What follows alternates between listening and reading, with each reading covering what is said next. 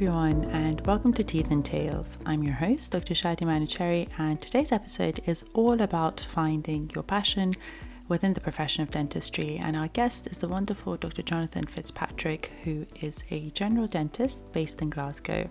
And in today's episode, Jonathan and I talk about how he found his passion within dentistry, how he had to do a lot of trial and error to find what he was good at and what he liked and enjoyed doing most, and how that's worked really, really well for him, and how he's used social media to contribute to his success. And we talk about his experience with teaching for Aligner Consulting. So I really, really hope you enjoy this episode, and without further ado, let's get into it.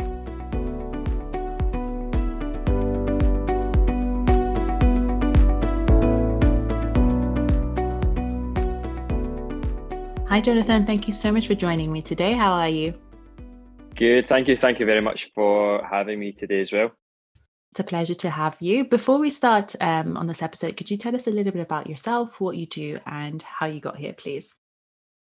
Yep. So I'm Jonathan Fitzpatrick. I am an associate GDP based in Glasgow, and I work in private practice. And I'm very lucky. Like, I feel very lucky that my practice is now kind of fully limited to Invisalign and kind of ortho restorative cosmetic cases.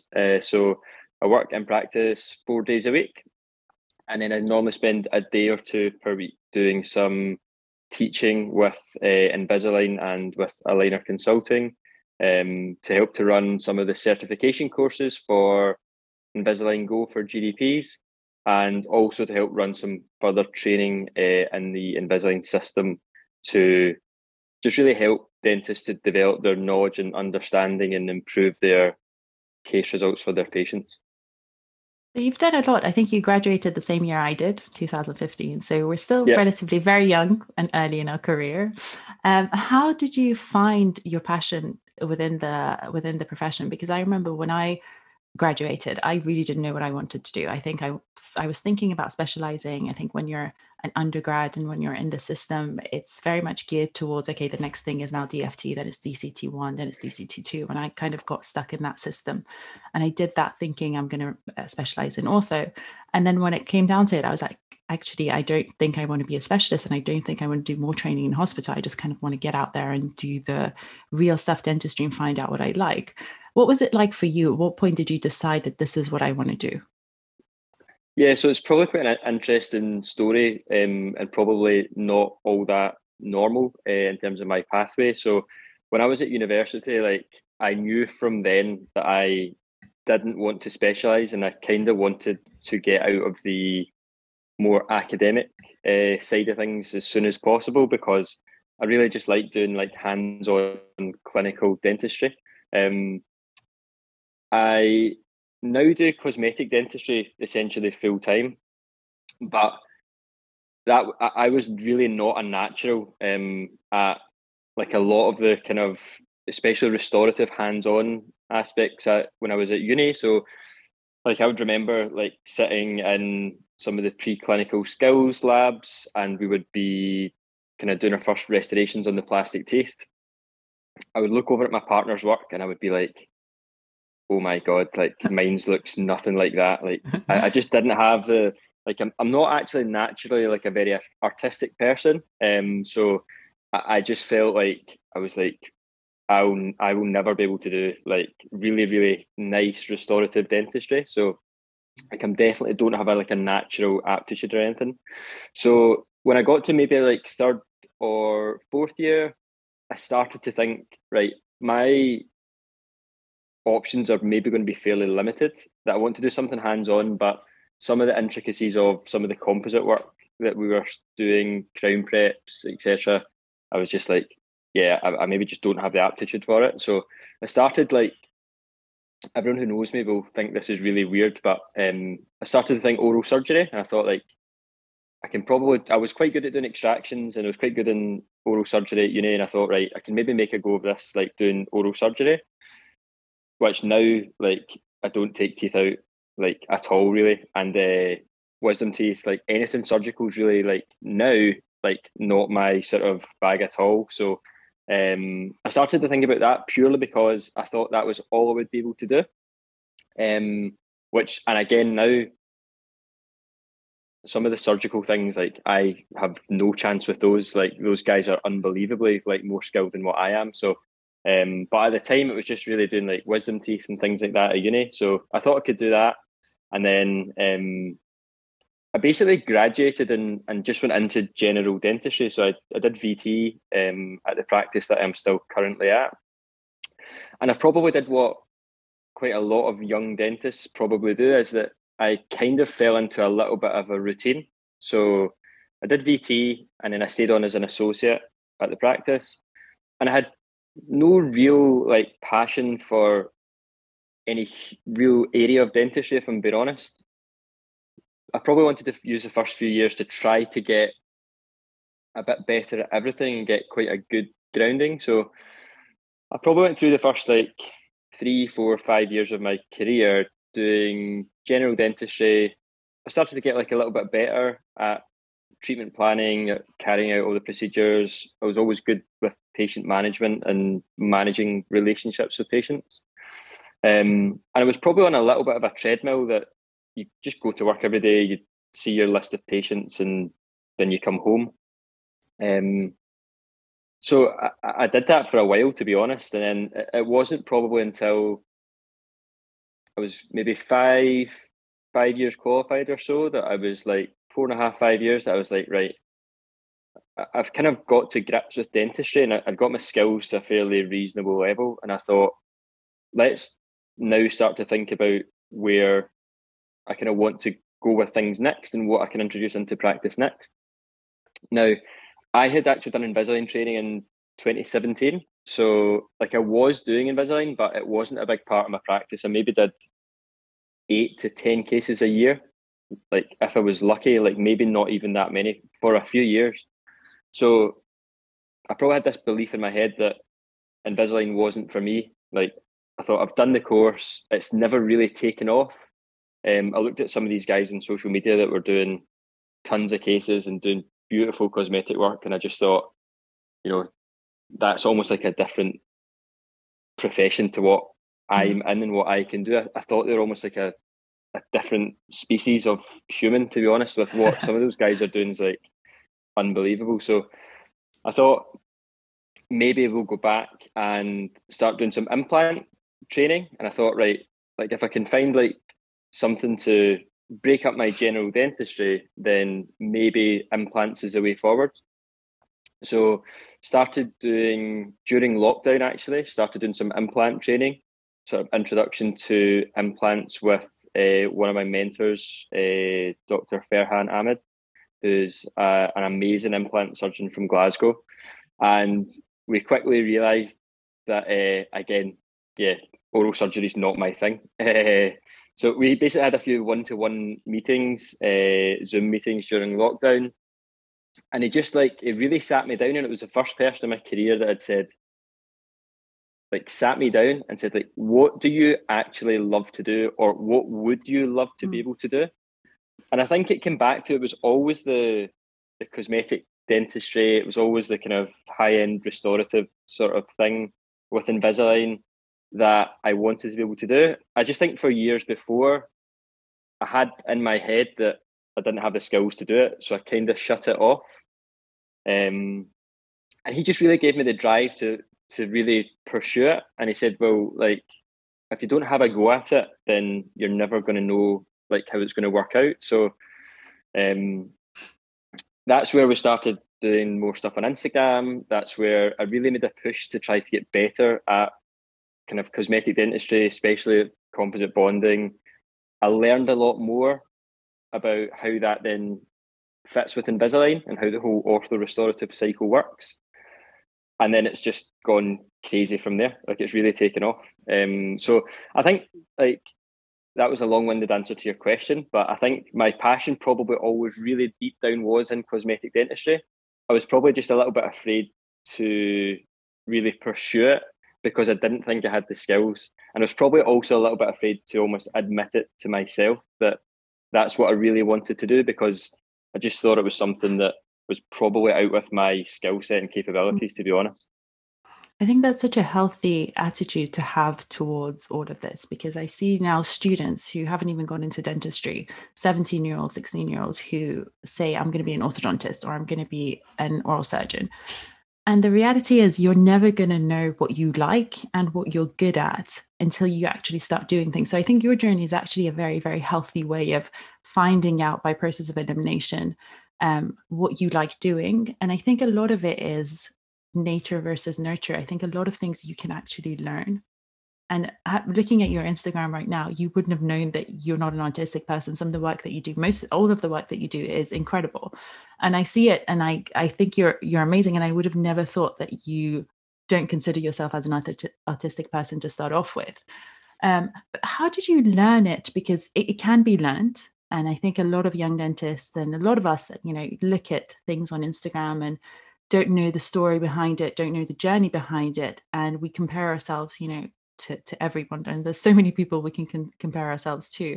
And it's really easy to just get depressed and upset thinking we're never going to be good enough. And these people are just naturally and innately good. And it's just something that they've been born with. And you don't actually understand and appreciate the hours of work, the years of work that's gone into that, the struggles that you've had, the failures that you've had, the kind of routes that you went down. Like, for example, I would have never thought you would have considered yourself a surgical person before becoming an artistic Yeah, person. no, I know. No, I know. Like, I suppose, like, I think that's like, I think one of my, like, in my opinion, one of my like best kind of personality traits or skills is that, like, I do, and I didn't always have this from obviously being at university or being younger, but like I now believe that it is possible to really develop skills in any area of your life, not just in clinical dentistry.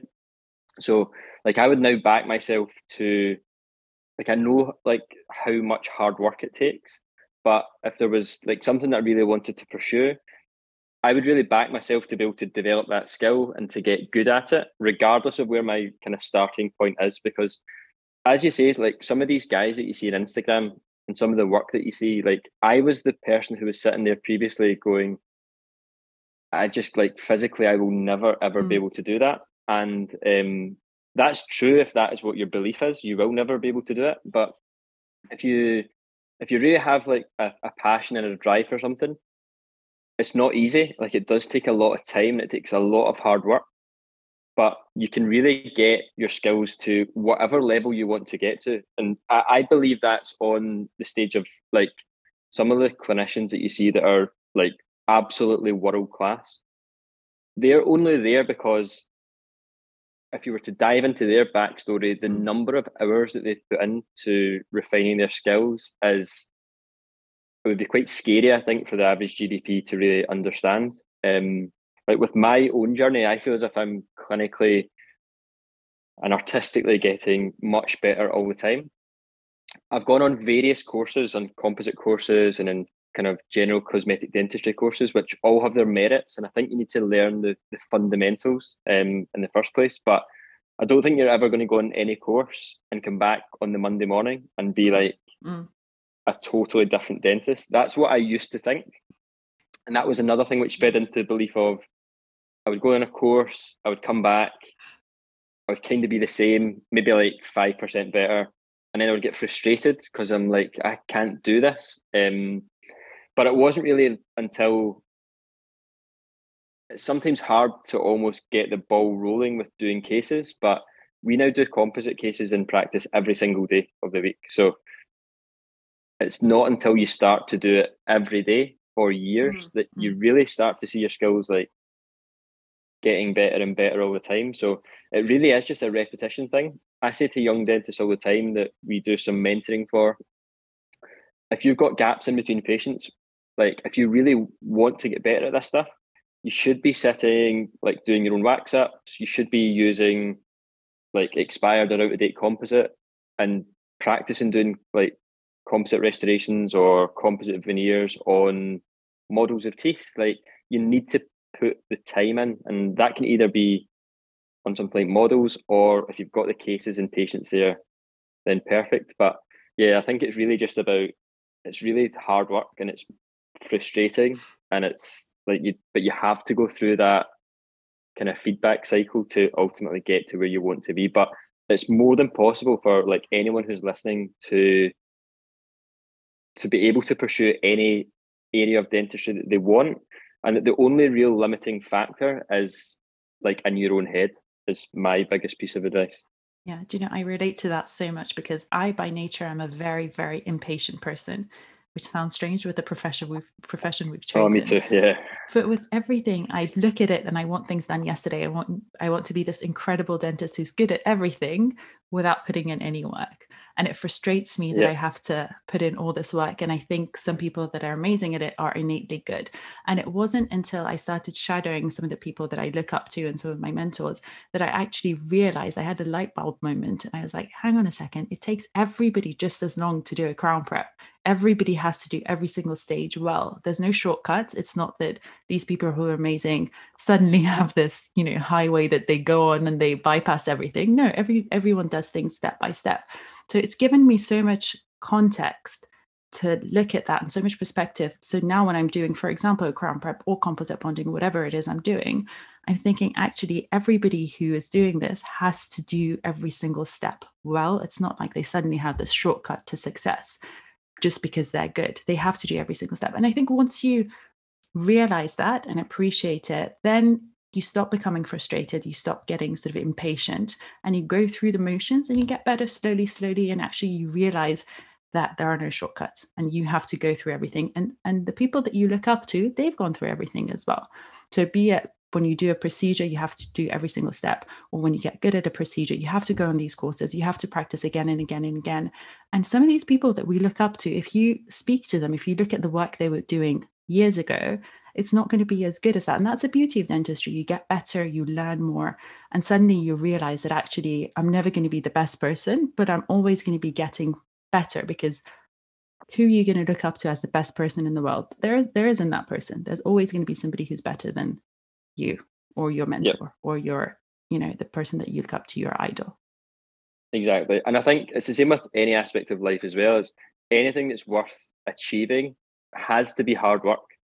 So if you want to be really, really good at anything, like it has to be hard work, because otherwise everyone would be on the same level and it wouldn't be as much of an achievement to get there. So it's about trying not to get frustrated with the process. It's about, if you then understand that people who are maybe a little bit further ahead in the journey than what you are, if you realize that they've gone through the same thing that you're doing just now, and this is what I say when we're training delegates on starting to introduce Invisalign into their practice, we always say they do the training course, and on the day their confidence is at like an all-time high.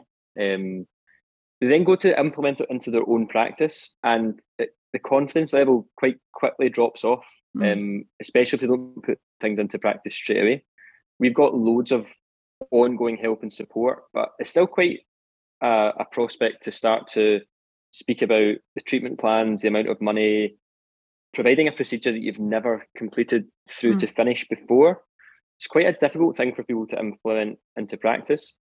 But I just say to them, like, we have all been there. Like, everyone who now does lots and lots of cases and has really integrated it as part of their practice has been at this stage that you feel where you're like lacking in confidence. It's just a really scary prospect and it feels a bit overwhelming.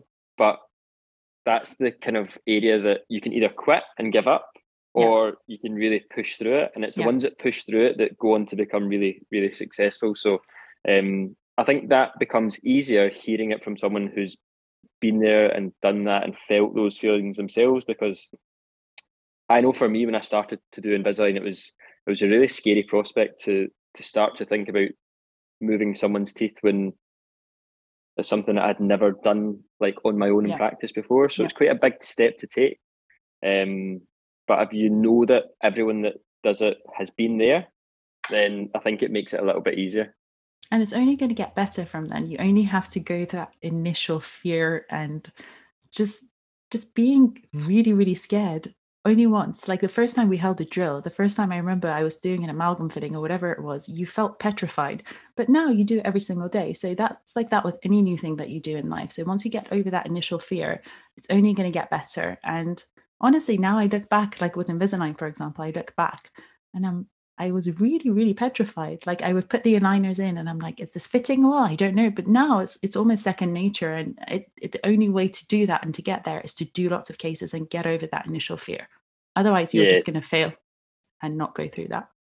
definitely. And I also think Invisalign itself helps because the system has got so much behind it in terms of research and development and technology that, like, I just say, like, place trust into the system and Mm. like trust that it's going to get you from A to Z to get you into the swing of doing those first few cases. Definitely. So tell me, how did you get involved with teaching? So going from all of this, I mean, is a lot newer than I anticipated because all of this really happened for you within the last couple of years since lockdown, I would say. So how did you get involved in teaching with Invisalign? So it's the teaching thing's interesting because teaching was always something that I wanted to do. So, like I said before, I didn't want to go back and work in university or anything like that because it just wasn't for me. But I always like wanted to run courses or do some sort of teaching because I really find it rewarding when you can explain something to a dentist and you see the moment that they get it or they understand it, and you can see how they're then going to put that back into practice to make their day-to-day work much better. So I always knew I wanted to do some sort of teaching. I probably thought it might be another 10 years down the line, like, if I'm being honest, but we came back, and when we got back to work after lockdown, I'd started doing like a little bit more Invisalign just before lockdown, and then when we came back, we really, like, during lockdown, we really focused on the social media side of things, and then we came back to practice and done from doing like 8 cases a year, like I was doing like 10 cases a month, and within like 6 months, we had completed sort of 60 or 70 cases, and I then like had some contact from Aligner Consulting, who are the company who basically do most of the educational side of things Mm. for Align in terms of the certification courses, etc. Um, so like we just had discussions, and I basically like made it quite clear that like becoming like a speaker or an educator was something that I would be quite keen to do. And they were actually fantastic because they didn't really throw me in at the deep end. They wanted to get me on board, and they wanted me. I think traditionally a lot of the kind of teaching I had in my head maybe another 10 years down the line. Mm. So a lot of teaching in dentistry does come from maybe some dentists who are like a bit more experienced or have been qualified for a little bit longer than what I have. But um, I think sometimes the teaching comes really well from someone who's just been in the shoes of the delegates like fairly recently and who understands some of their struggles, and especially young associates as well, because I'm still an associate myself. So sometimes that teaching comes better from that sort of place. So we basically had like a year-long program essentially where I was doing lots of shadowing of some of the other dentists who were already running the courses. I would maybe start to do some co-presenting on some of the more straightforward aspects of the teaching. And they really just like held my hand until they got me to a point where, I mean, the educational side of like Aligner Consulting especially is it's unbelievable. It's until you've seen behind the scenes, it's really second to none in terms of how the education is delivered and how many kind of different aspects are taken into account. I used to think that like teaching, especially a certification course, would be quite simple because it's quite basic, but it's really well structured and planned how the information's put across to give kind of best impact for the delegates. So it took a while for me to really understand and get a really, really in-depth knowledge of not only what I was teaching, but how they wanted me to teach it. And then from there, like we managed to get started with delivering the full kind of certification course, and yeah, it's just kind of taken off from there. We've done lots online over the last year or so. we're now back in person, and it's just nice for me to get to kind of travel and do some teaching in different locations and things. And yeah, it's just given me a nice outlet from the clinical side of things, especially when I find the teaching part so rewarding. I think it's so important what you said there about we're all self-critical as people who've been training in education for a long time and trying to be the best at everything and do well in everything. I think we're so self-critical. And initially my reaction would be that, am I good enough to teach, or am I good enough to actually be there telling people about something when I haven't got it all figured out myself? But I think there's so much merit, the teaching coming from somebody who has been in the same place as the delegates at some point. And I think there's a time and space for everything. There's older dentists who have a lot to share, but there's also younger dentists who also have something to share, and they all come from slightly different perspectives, and they're all equally valuable. So I don't think it's a case of us saying we're not good enough to do certain things, especially when it comes to teaching.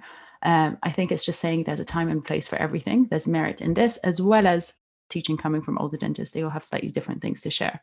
So I think it's really important, and I think it's really valuable what you're doing, because I'm sure the delegates really appreciate that. Actually, a couple of years ago, you were in the exact same position, that they were not doing many cases, but it is possible for you to turn that around. And it hasn't been something that you've been doing for years and years. It's something that suddenly becomes something, and you're getting better at it because you're doing more cases, and it can lead to wonderful things like more opportunities in the fields that you want to go down in. For example, for you as teaching, for others, it may be other things. Yeah, exactly. And I think it's also about having the support system in the background as well, because some of the mentors that I now have with Aligner Consulting for doing a lot of the teaching are, first of all, especially at the start, really reinforced that belief that I actually can do it, because I was probably a little bit of the mindset that it was something I really wanted to do, but they really kind of held me back until they were really confident that I was like totally ready to do it, but also gave me the confidence to then go on and really make a start. And like, I suppose it's the same with everything. Like, you need mentors behind you, because you need someone to bounce questions off and to get feedback from. And after they've looked through like so many of my cases, and they've seen that I treatment plan things in the way that they want to then teach, everything becomes very standardized, and then that then gives you confidence to then go on and deliver the content as well. Yeah, absolutely. Now, going back to your social media, because I feel like all of this really came from your social media in a way of putting yourself out there, getting recognition and all of that. How did you go about building a social media page and then it becoming so consistent and so visually pleasing? And I think when you look at your social media, there's a very clear branding, there's a very clear message. It's a very beautiful way of showcasing your work, whether it be clinical work or your teaching. How did you go about setting that up? So so I graduated 2015. I probably set my Instagram up in maybe 2018, so maybe like a few years qualified. Like, I got my own logo made up. Like, I did all this branding, which I thought was cool. And then I probably just like started posting things, and I thought that it would just like take off itself. And then for like a couple of years, like it just didn't. So I think sometimes the problem with Instagram is it's a real slow burner to start with. So you start to maybe share cases, don't get much engagement, you don't have many followers. It's really easy again at that point to become disheartened and just stop. But what I did was I just kept going with it. So like, I would just continually post content. Especially when we went into lockdown, I was posting like stories every single day, like of me talking on camera, of before and afters, just a general kind of promo, like filler content almost. And it's just one of these things that you need to do that for a long time with no real like tangible returns or results. Yeah. And then at some point you just start to get patients, and then it kind of snowballs, because then you start to get more patients coming to see you for the type of dentistry you want. And then you get more cases under your belt, and you get more before and after photos, which is more content to post. But also your work gets better because you're doing more cases. And then it just continually like kind of snowballs from there. and to a point where like about 95% of my cases and my patients that I see day to day like come through Instagram, like in the first instance. So it's pretty much all of my patient base. And it's really nice because by the time that a patient then gets into my chair, they've already seen hundreds of before and afters. Yeah. They've already like seen my work. There's already a real kind of trust that's been established through that, even though they've not maybe met me personally. And that then makes the next part, which is the consultation process, like a lot easier. Because the treatments I then suggest, this patient's already seen like a back catalogue of like loads of cases that they just trust me to get them to that end point. Yeah. Which is nice because it's often like a bit of a battle if you're just getting patients in off the street and they don't know you, they've not seen your work. It becomes like a little bit more difficult to get them to go ahead with some of the treatment plans that would really benefit them. Yeah, I think that's so important because I think within the profession, there's a lot of confusion about whether patients who come from social media are actually good or not, basically. And I think I found the exact same thing that you were saying. The patients that come through, it's not only patients that come through, but patients that come through have really spent a long time monitoring your work. You know, some of the patients that come to see me, they've been following me for since the beginning, and only now they're ready to convert. Yeah. So you'll be surprised at what's going on behind the scenes with the content that you do post. And like you're saying, you know, you're not going to be an overnight success. It just takes lots of consistent hard work to then see the rewards of it. And I think the patients that come through social media, for me as well, are exactly the same as what you're saying. They come in trusting you, understanding you, and knowing exactly what they want and knowing that you can deliver those results for them. And I think that does a lot of the hard work for you compared to if it was a regular patient, a regular checkup patient that you converted, for example. And for me, the added benefit of patients that come through social media are they say you attract patients similar to yourself. So a lot of my patients are young female professionals that come in, you know, they care about how they look, they know exactly what they want, and they're very invested and committed in that treatment. Because as we know with something like Invisalign, the patients have to be really committed and invested to investing that time that it takes to get the results. You know, they're not suddenly going to think that without wearing the aligners, they're going to get their teeth straight. So I think it's very important that the content that you're putting out there is one, consistent, and two, is relative to what you're trying to do.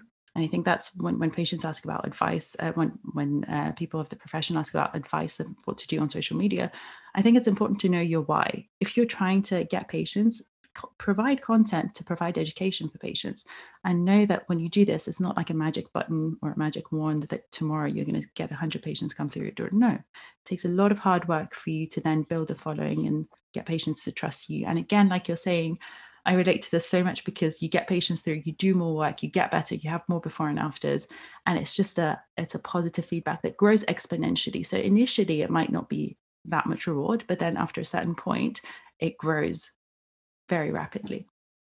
Yeah, 100%. And I think like another point for people who are starting with like Instagram and social media in general, I think like you say, it's about being really consistent. So about being consistent with your content. So the before and after photos that I post, I've got a keynote presentation on my MacBook, which has just got one slide, which has got my logo up one side and it's got spaces for a before and an after.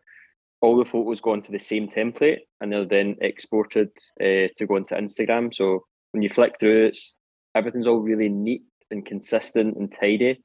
And also, I'm personally a big fan of the kind of type of before and after that you post. So the only before and afters that I post, like my recommendation for people who are starting out, only post smiles, like smile before and afters. Like it's my personal like thing. And I did that for the first like 2 or 3 years. I only posted like before and afters of smiles, because that's what patients want, and that's what patients want to then pay to have done. Yeah. Often dentists are really into posting like retracted shots, like with like rubber dam, where they've done crown preps or veneer preps, and they're taking close-ups and there's blood, and that might be quite. If you want, again, it's about like really knowing your audience. If you want to be a dentist who's into doing lots of education and teaching to run courses for other dentists, then like by all means, like go ahead. Like guys like George, the dentist, some of his like workflows, because he's like, he knows his audience. So like for other dentists to see, like it's super, super impressive.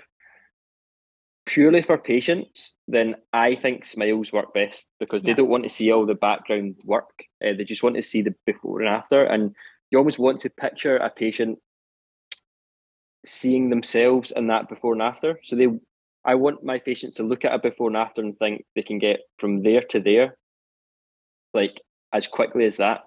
And they can almost start to see themselves like as a version of themselves in the after photo. Then the other thing I've started posting more recently with some of the composite stuff is more close-ups just of the single arts that we're treating with like a black contraster behind, which I wasn't sure about doing to start with, but the engagement from patients on that when I was posting it just on stories to begin with was actually really positive and people really liked it.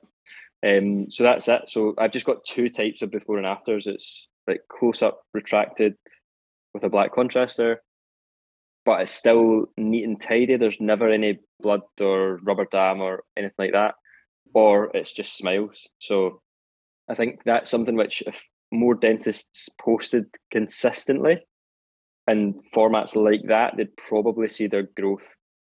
Yeah. Do you know, and I think it's so important to understand that social media is an interactive platform. You can ask your audience what they want to see, and you can, what I like to call it is, you can audit your work. I mean, it's not something I call it, it is auditing your work, but you see what works better and you can go from there and post more of that. And a lot of it is trial and error. Yeah, definitely. But it's definitely about thinking, if I was a patient, what would I want to see? What would you want to see? Like, yeah, because I often ask like family and like my wife or my mum or something, they'll like be very honest from a patient perspective, and they'll go, no, like I don't understand what you're trying to like get across with this. And other times it's like, oh no, like that actually looks really good. So it's quite nice sometimes to get like a non-dental view on things. Yeah, absolutely.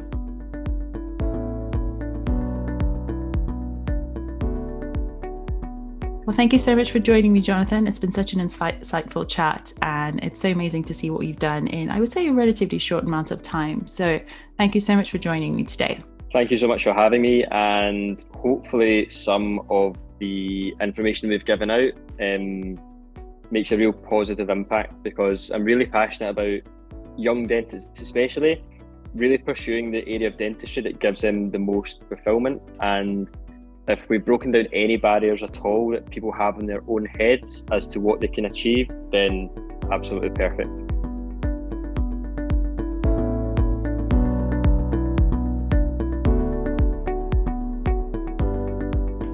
I really hope you've enjoyed this episode and hopefully learned a few things. I know I certainly did. And as always, don't forget to let me know what you thought of this episode. You can reach out to me on Instagram at Dr. Shadi Manucherry. I always love hearing your responses. And if you have any requests for future podcast episodes, please let me know there. I do usually listen if there are specific requests that are quite popular. As always, there will be a new episode every week, so please don't forget to subscribe to the podcast to never miss an episode. And I can't wait to speak to you soon.